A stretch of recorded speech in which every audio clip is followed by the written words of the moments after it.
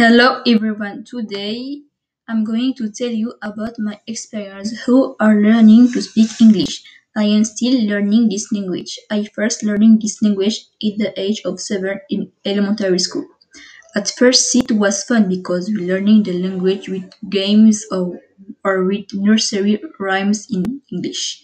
But over the course of my schooling, the way apprenticeship has evolved well, becoming complicated because there are additional exams. English is a business language spoken by 1 billion people in travel and international relations, so it's useful to learn it. Thank you for listening.